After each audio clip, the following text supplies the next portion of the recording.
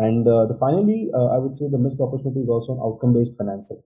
That is something that again is a it's a huge innovation that can be brought in to the city functioning, but that is something again we have not done.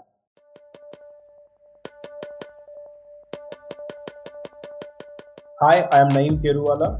I am the program director for the Cities program at NIUA, and you are listening to Understanding the Future podcast.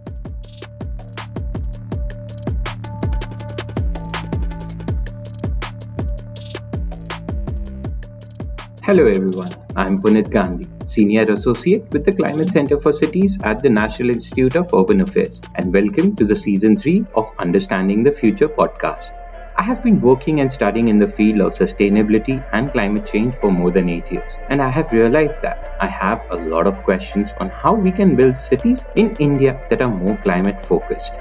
With Understanding the Future podcast, I interact with experts, entrepreneurs, and government officials to understand what it takes to bring all the different solutions to the ground, as well as how can systemic changes be developed on ground. We will further anchor all the topics being discussed with different skill sets required. This will help us understand the future of cities and future of work in Indian context. If you are tuning in for the first time, do check out our previous episodes. Also, don't forget to check out the Climate Practitioners India Network, a members-led solutions-oriented platform for climate practitioners across India. And join it through the show note. Hope you enjoy the podcast.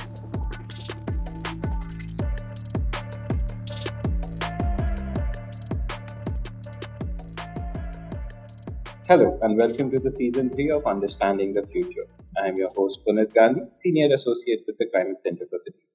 And today we have with us Mr. Naeem Keruwala. He is the Program Director for Cities, City Investments to Innovate, Integrate and Sustain. Today he will help us understand innovation in city governments. Welcome to the show, Naeem. Thank you very much, Puneet. Glad to be here. Thank you so much for taking out time. And this is something which is a very interesting topic, but also somewhere it sounds that how do city governments innovate? What is there that what are we talking about of innovation when we are talking about the city government? Because I think that perspective people still don't have, and I think that would be a good start for this conversation. I think when we talk about city governments, there are a lot of missed opportunities when it comes to innovation.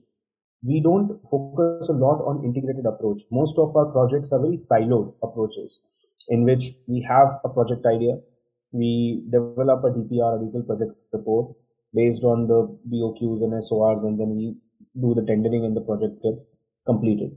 We don't spend enough time to really plan our projects, to really integrate our project with other aspects of the city development. For example, when I was studying in Pune, I remember the Senapati Vapat Road would get dug up at least twice a year. And I would always think that why does it get dug up every year? And I think this is a very common cliched example that every time I think all of us have experienced. And that's a problem, that there's no communication between one department of the municipal corporation with another municipal corporation. So how do we look at the integrated approach of doing things? And again, instead of just being in a hurry to implement, can we take a step back, test our solutions, learn from them, and then scale? Another thing is addressing systemic issues. There are major challenges when it comes to cities. When it comes to, I would say, two main things. First is human resources, and second is staffing. There are enough reports which tells us that we do not have adequate human resources in our municipal corporations, and finances, again, it's a major issue. Then we always think about more of a project approach rather than a solution approach. We more kind of are driven by I would say a lot of our work is supply driven rather than demand driven. It's very kind of, let's say, unfortunate that Pune is the only city in India that has like a fully functional participatory budgeting mechanism. I think it should be there in every city. We should be actually talking to our citizens, learning from them, and then developing solutions around it. So projects, the problem-driven iterative approach, is something that we need to take up. And based on that, we need to kind of have a more of a collaborative approach rather than a prescriptive approach. And finally, I would say the missed opportunity is also on outcome-based financing. That is something that again is a huge innovation that can be brought in to the city functioning, but that is something again we have not had. I think Mumbai was the only city that even tried to do outcome-based financing. They did it for 1 year, but they never made their outcome budget public, and then it kind of fizzled out completely. But that is again something that we really these are the missed opportunities when it comes to innovation in city governments. No, I do agree with a lot of points that you have said. And HR and staffing issues is something I think that we have also covered in our season two with Janagra, where we actually discussed some of the major challenges with the city governments. And this came out to be one of the biggest challenge that any city government has. And you mentioned about the participatory budget or just getting citizens involved more into the process somewhere. I think this is something where if they are collaborated in a better way, staffing issue with citizen participation, this can somewhere be much aligned together to develop better things. So how are Absolutely. what are the things that are being done to also bring more citizens on board, and what can be done? Because that is something which is always a confusion. I think there is a lot of innovation happening within our own ecosystem, which unfortunately we're not documenting well enough. I think a very good initiative is the SAR initiative that the Smart Cities Mission has taken up to kind of link academia with the Yeah. smart cities. Because I remember talking to a few civil engineering colleges, and they have a compulsory course on estimation, cost estimation. I remember municipal engineers complaining about lack of staff, wherein they face a lot of difficulties in getting the right estimates and developing those designs and drawings. It was a very simple thing that why can't the students from civil engineering colleges, instead of doing they're searching for internships in real estate companies and others, municipal corporation can pay them the stipend, and they can actually do this 3 to 6 months internship with the municipal corporation. And a Yeah. lot of this work, you are actually basically training them in municipal governance, Yeah. and they get to learn, and the city gets like a huge amount of resource, which Yeah. can actually help them in their day-to-day activities.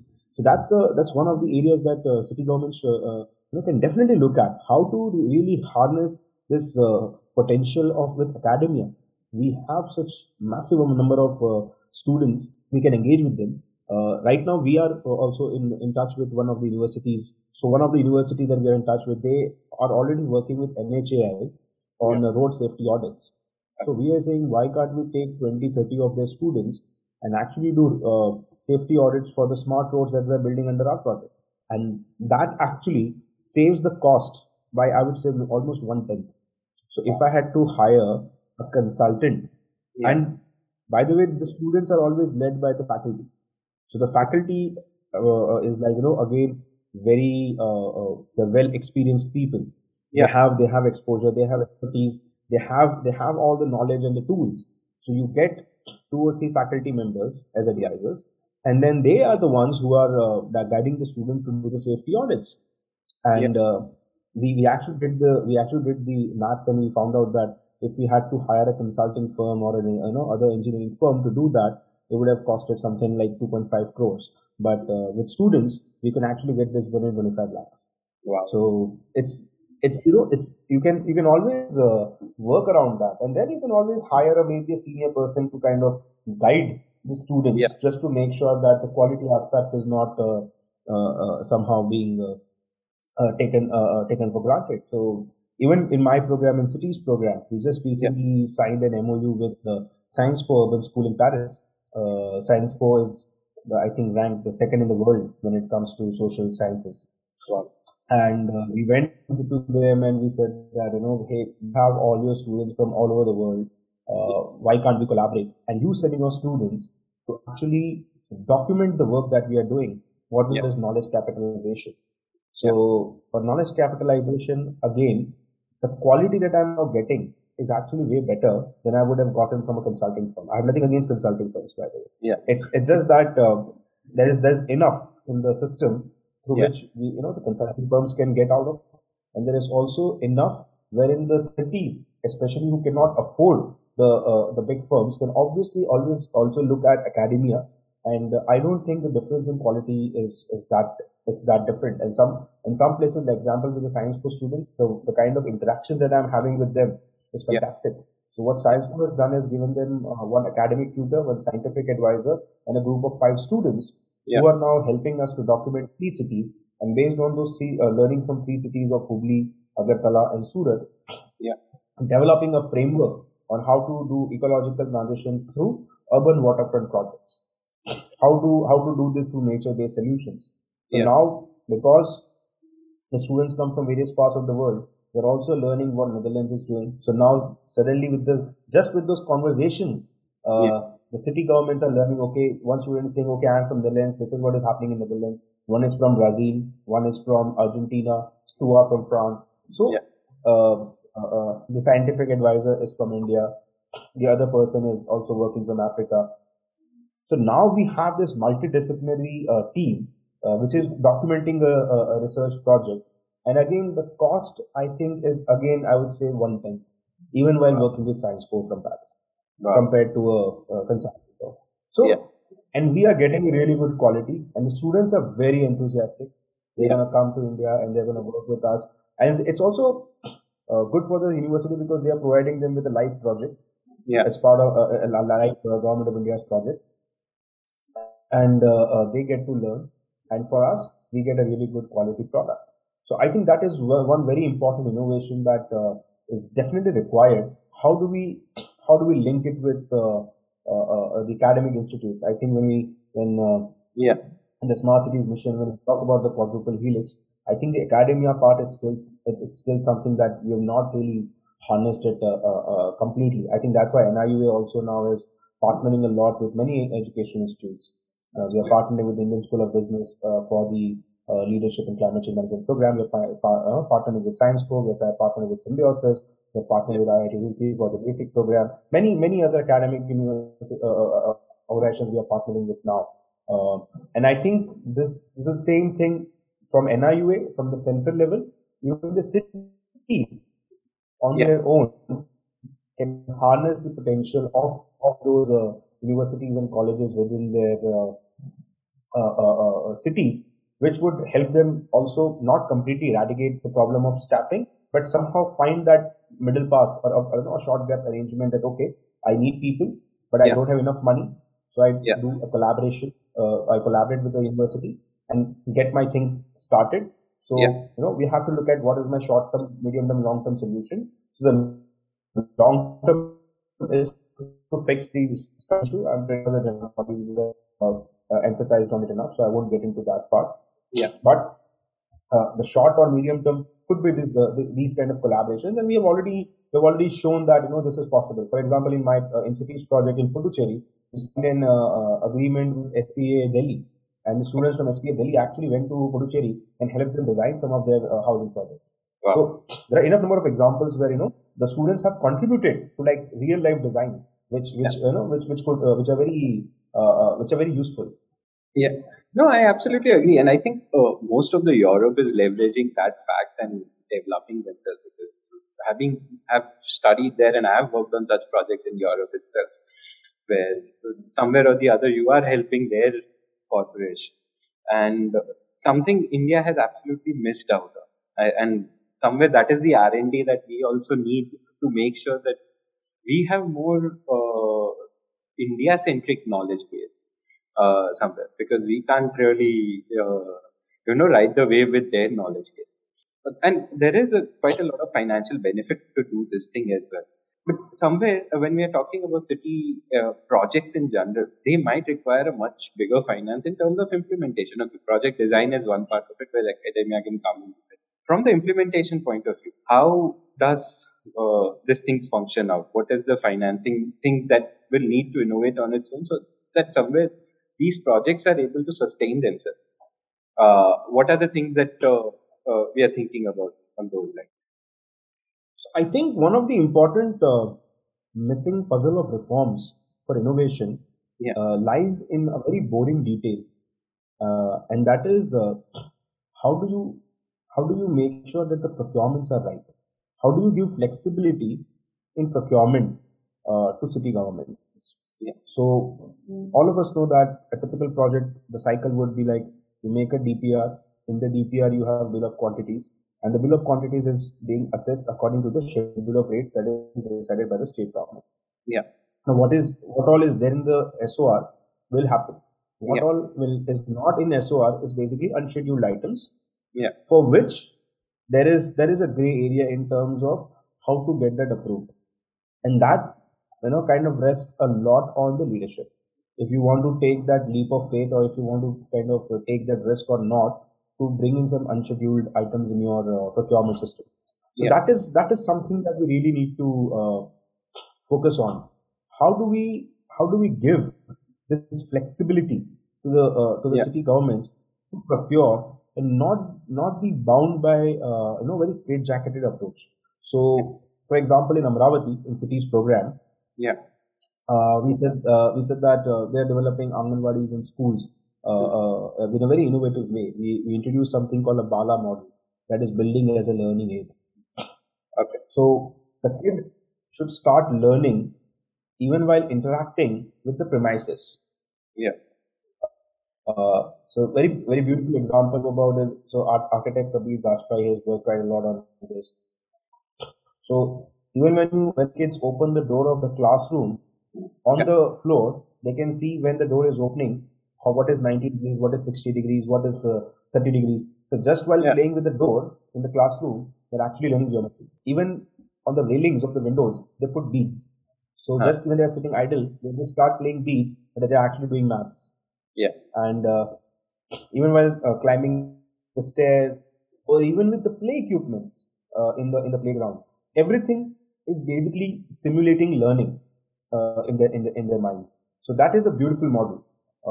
But now when we started working on it, Amravati said, but most of the works that you are asking us to do is not in the SOR, and to get the unscheduled items Yeah. included, it's a painstaking process. Unfortunately, not many people want to take that risk. So Yeah. we said, okay, let's work on it. Yeah. We worked with them, took some time, but we were able to get that done through an innovative procurement process. Yeah. So we'll have to find innovative ways. So that L1 approach is not something that will drive innovation. Recently I was in a meeting with the French ambassador, and there were CEOs of French companies, Yeah. and they're presenting some of innovative clean tech solutions. And one CEO said that, do you think we can replicate some of this in India? I said, I highly doubt it, because most of the solution are maybe 5x or 6x or 7x to what a typical solution would cost in India. So how do we work around that? So I said, if you really want to drive innovation, and if you really want clean tech to be used in India, don't sell the product, sell the technology, because then the startups here can reverse engineer it, and that is something that has been done. I mean, I know startups that have brought down the cost of biomass pellets by one tenth. They went to the international expos, got the biomass pellet machines, reverse engineered it, made it into the localized version, and now they're selling it at one tenth the cost. And even that one tenth cost is expensive in India. So if you really want for Indian cities to use clean tech, you cannot sell us super expensive products. Sell us the technology, and based on that technology, we can then further innovate. So, for example, we are just about to sign an agreement with Efficacity. It's a French company based out of Paris. It's partly owned by government of France and partly by the private sector. It's on a PPP mode, and they have developed the world's first energy mapping software, and they are even planning to kind of make it mandatory for all European Union cities in the European Union to use this energy mapping software to basically manage the grid, the power grid, and make it more efficient. They have spent millions of euros on this. So me and director NIUA, we went to meet them in Paris, and we had multiple rounds of discussions with them. And now they have agreed to basically contextualize this software for Indian cities. So they said, okay, we are private sector at the end of the day.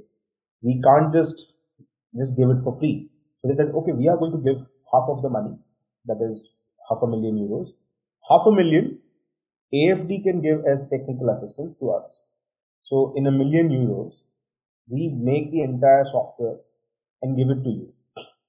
So we contribute, but we also have some financial assistance. So rather than we going and buying each software or the model of the software, they said, we'll give it to you for $1,000,000. And then we'll contextualize it, and then people can just keep on replicating it. So that is the solution we need to go. We need to have. But okay, you have a software, you give it to us. Similarly, you have a machine, you give it to us. Give us a technology.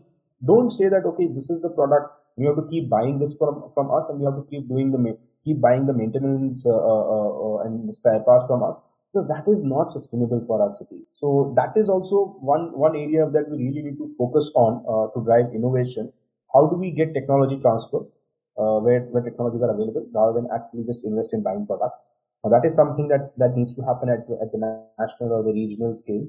And at the again at the state level, we need to have flexibility in our procurement. We need to bring innovation within the procurement process. This cannot happen from the central level. This has to happen at the state level. And at the local level, we need to basically incentivize innovation.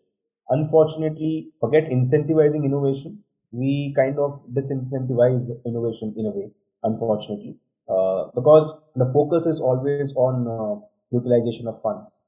The process is physical progress. So we are always in a hurry. The clock has started. Within 6 months, 1 year, you have to finish the project. Innovation takes time. And when you are innovating, you need to have that, kind of flexibility. That does not mean that, innovation means that you keep going on and on forever. There has to be some time-bound approach. But let's say if a typical project takes a couple of years, innovation can take maybe, 2, 4 years, 5 years. So that cushion has to be provided to the cities also, that okay, you have this flexibility to do this innovatively. Because innovation is always going to take a bit more time than your regular aspect. So these are some of the more, I would say, process-driven things that needs to change to really drive innovation in cities. For example, I'll give you Amritsar project that we are doing in cities program. So Amritsar's project was about replacing 12,000 diesel autos with electric autos. Very pure procurement plus subsidy program. Through cities program, we said we will do a maturation phase. It was a 24-step process. Each of the 12 cities under the cities program were required to do that.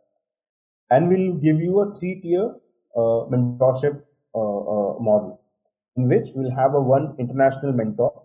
So Mr. Michael King is the international mentor for Amritsar. We'll give you a domestic expert. So Pranjali Deshpande is the domestic expert for Amritsar. And we'll give you a pool of transversal experts. These are basically consulting firms whose on-demand service you can avail. Instead of saying immediately that the project is approved, now start implementing, for 1 year, you are not allowed to implement. Basically, develop a project logical framework for your program, develop a results-based management tool for your program, conduct environmental and social impact assessment, develop a stakeholder engagement plan, conduct stakeholder meet at least 4 meetings, develop scenarios for the programs, for your projects, discuss it with the stakeholders, develop a staffing plan. So basically that will help in formalizing the IPT sector. So imagine 12,000 auto rickshaw drivers in a cooperative society. That's a huge amount of public sector formalization that we are doing. Intermediate transport sector formalization that we're doing. Now we said, what is the benefit for an auto rickshaw driver to be part of this cooperative society? One is, yes, they are formalizing. Second, we said the female family members of each of the cooperative society's members will get free vocational training. So basically, an electrification program became a social innovation program. And now the women are getting free vocational training because their male members are now part of the cooperative society. Now we are saying, right now, 100% of auto rickshaw drivers in Amritsar are men. There's just one woman who is driving auto rickshaw, e-rickshaw, and that too, I think, started a month or so ago. We are saying, through this vocational training, let's start introducing women drivers also in the sector. So some of the women can also choose to learn how to drive e-rickshaws, e-autos. So that is another change. Then we said, what is the issue? Earlier the idea was that most of the charging will happen at home. We said that's not sustainable because some people live in areas where charging infrastructure it's not that good. So now Amritsar went to Amritsar Improvement Trust and went to Amritsar Municipal Corporation, and now they have selected 28 locations and they signed an MOU with EESL. They are going to put charging stations across 28 locations. Then we said, what about access to credit? Because the subsidy amount will be certain percentage, rest of the amount will be loan. And also, what should be that loan amount and what should be the EMI? So that again we started discussing because that was not being thought of earlier. But then we went on detail and said, okay, let's do the calculation. Not more than 3 to 4,000 rupees per month should be the EMI. So for that, what is the kind of interest rate? What is the kind of period that needs to be looked at? So the state government then went to SBI and negotiated with them and said, okay, the current market rate for financing EVs is actually much higher. It goes upward of 15% or something. For Amritsar, they signed an MOU with SBI to say that it will be somewhere around 10%. So they brought it down. So that is another innovation. So that's a huge amount of innovation that from a pure electrification subsidy program, it became a social transformation program. So that is the kind of innovation that is required, and that happens when you give this time of maturation plus mentorship.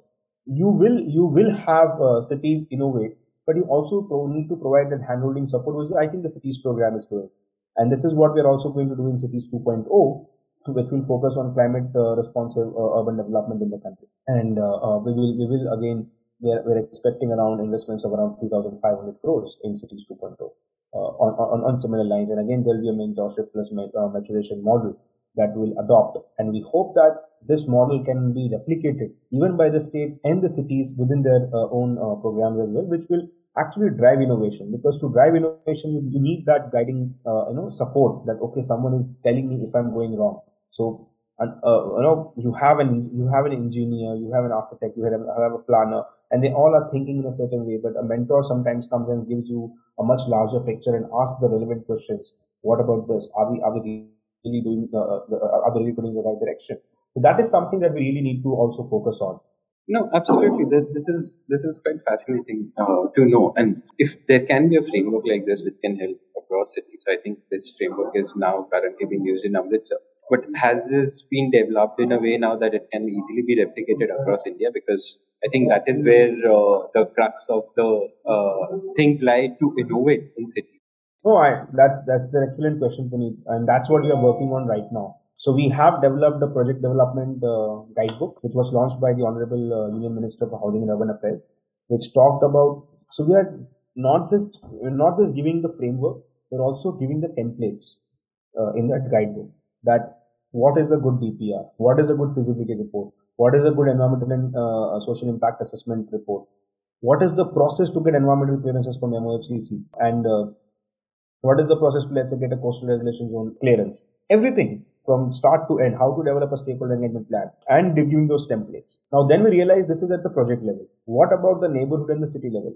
So now we are working with another expert to actually develop an overall guidebook on how to create a livable city. So we start from the city level, to bring it down to the neighborhood level, and then we come to now to the project level. And after the framework, we are actually giving them the templates in terms of how to actually do this. What should be the chapters? Going down to that level. Okay, what should be the chapters when you actually develop a DPR? And we work with multiple partners for this program for developing this toolkit. We had internal support from NIUA, as well as we work with the French Development Agency, with this French company called Espelia. We work with CEP University. We work with this company called Efficacity in France. I think there are more than, I would say, 10 different global organizations that have helped us in developing this. So that guidebook is already out there. But I think that overall city and neighborhood and then project level framework, along with the guidebook and the templates, will be available, I think, in another few months. And we're also kind of converting it into a online course on project development through cities model, which will be available on the National Urban Learning Platform. So that again, we are planning to launch it by the second half of this year. And the next very important aspect of innovation is asset management that we need to focus on. that once you have designed, you have developed, you have implemented, we always see the upkeep is not good. I think all of us have again faced that, some really good public toilet was built with all the fanfare that, this is a really good model toilet, public toilet, but after a couple of years, there's no maintenance. It's sometimes it's locked, or even the smart toilets we see some places, they did fantastic work in actually installing them, but many of the places they are locked, or they are not, the upkeep is not happening. So how do you do asset management? So that is another module that we are working on, and we have recently signed up agreement with a university, a civil engineering as well as infrastructure management university, and we are going to work with them to develop a module on operational maintenance and asset management of municipal infrastructure. So that kind of, we will close the loop. That how do you create a framework at the city level? How do you make a plan, a local area plan at the neighborhood level? How do you develop a project? What are the templates you use to develop that project? Then how do you manage that asset? And along with it, also a monitoring and evaluation plan. So you know how do you keep monitoring it, and at the end of the cycle, how do you evaluate it? And for that, we have actually developed the innovation matrix. It's a 3-level indicator in terms of how innovation should even be kind of monitored. So that innovation matrix also that the cities program has developed has been used as a best case practice by the French Development Agency for all the global programs. I mean, they have recommended it for the other programs. There was a meeting that they was called with all the other staff, and they explained what NIUA has the cities program has done for developing this monitoring evaluation strategy. If you go on our website, NIUA's website, as well as our cities program website, you can actually download the project development toolkit as well as the monitoring and evaluation workbook. So it's a workbook. It has working sheets within that workbook. You can read, you can start filling in those details in the worksheet, and by the time you end the workbook, you have your project logical framework for your project ready. So we are developing this 360-degree model into I would say, if I can use, for the lack of better word, a textbook of sorts for project development, and then also a video course module which any city manager or any official can learn from, and then replicate it. And if they have more questions, I think NIU's mandate is 4,000 plus urban local bodies. So we are always happy to support any city that would want to learn from this or replicate this. Absolutely sounds amazing, the amount of work that has already gone in. But as much as I would like to be happy about it, I do see, and where do you foresee a lot of implementation challenges to bring this on ground? Because this is something we have created systems, we are creating now process. But I think all of us have gone through that phase of implementation will become somewhere the challenge to make sure that this has the best course of time as well. So where do you see those kind of things picking up? I think Puneet will have to initially just look at those few islands of excellence and create those workable models, and then provide platforms for peer learning. Because if you and me say this to a municipal commissioner, the municipal commissioner might just feel like, yeah, obviously you guys are not in my seat, so you don't know what I go through. So you don't know what you're talking about. This is just expert or consultant talk, and not really hardcore something that is replicable in my city. So now we have shown in 12 cities that this is possible. Through Cities 2.0, we are going to work with another 18 cities. So we'll have like I would say a very good use case of 30 cities which has done this and delivered on it. And then we need to provide the platform for peer learning. So let's say Commissioner of Surat can actually talk to Commissioner of Amritsar and discuss how they worked, and they both can learn from each other. And similarly, we need to create those platforms, and that's what we are planning. We're also trying to do. We also have a peer learning kind of a program wherein we bring the city teams from each city, and then we invite other cities to learn from them and ask them questions. So we right now it's happening at a very very micro scale, but we want to kind of expand it and make it much bigger.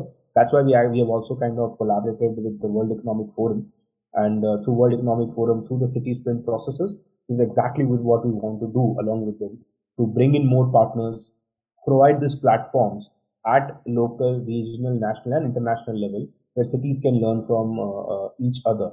So that is, and I think once they see that my counterpart has done this thing, I think, and this is how they overcame the challenges.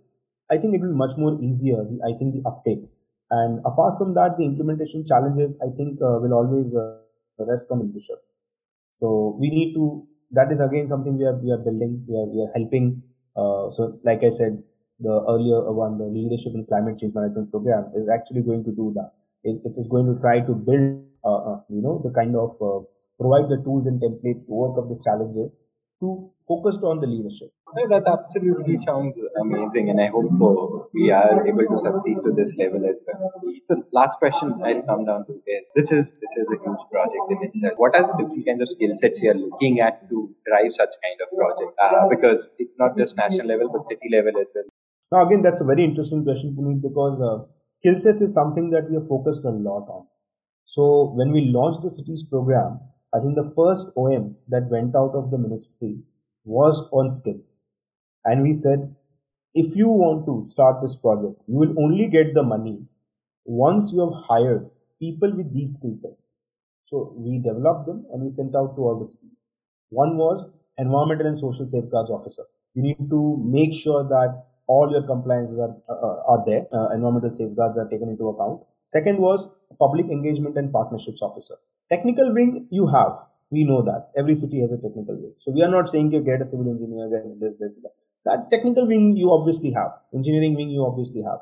But get a public engagement officer. And we saw that the role of this ENS and public engagement officer tremendously changed the outlook of the project. Because when you have a full-time public engagement officer, obviously they have deliverables, right?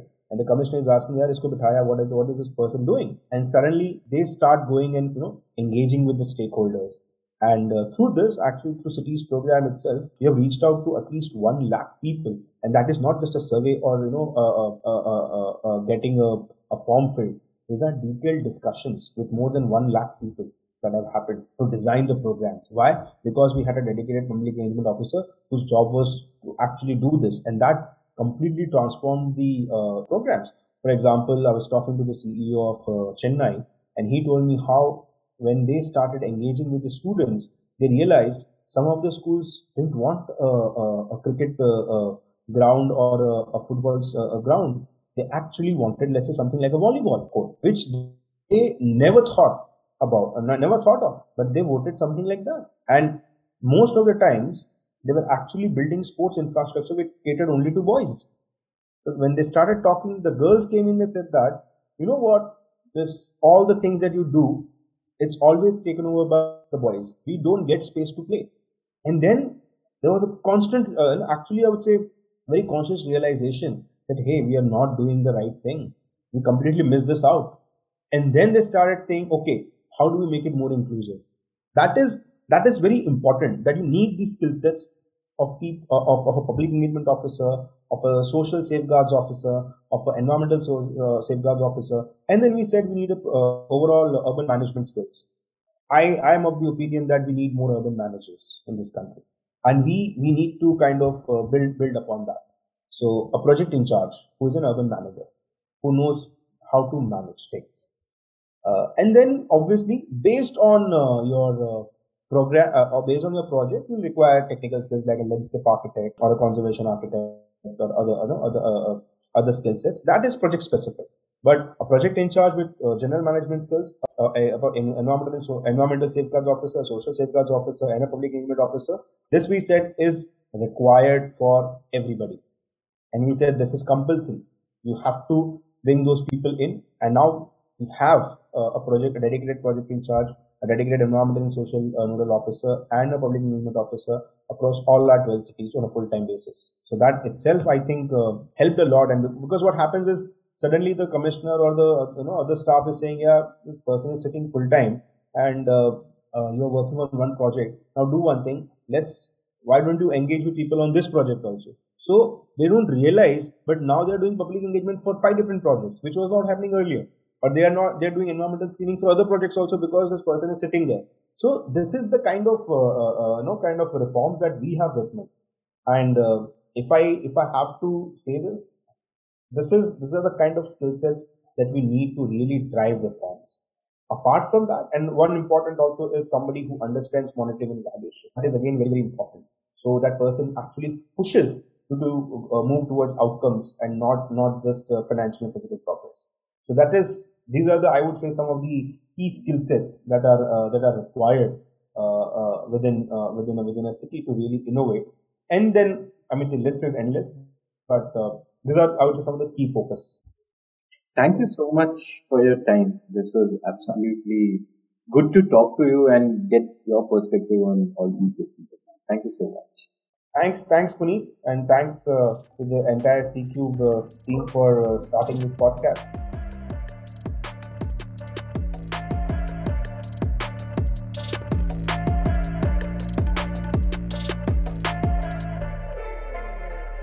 Thank you for tuning into the podcast. Do subscribe to the podcast on your favorite platform and follow us on all social media channels. For more details about the Climate Center for Cities and registration on Climate Practitioners India Network, click on the link in the show notes. The episode is conceptualized and produced by Punit Gandhi. A big thank you to the whole team at C-Cube and NIUA for supporting the development of the podcast. Stay tuned for the next episode.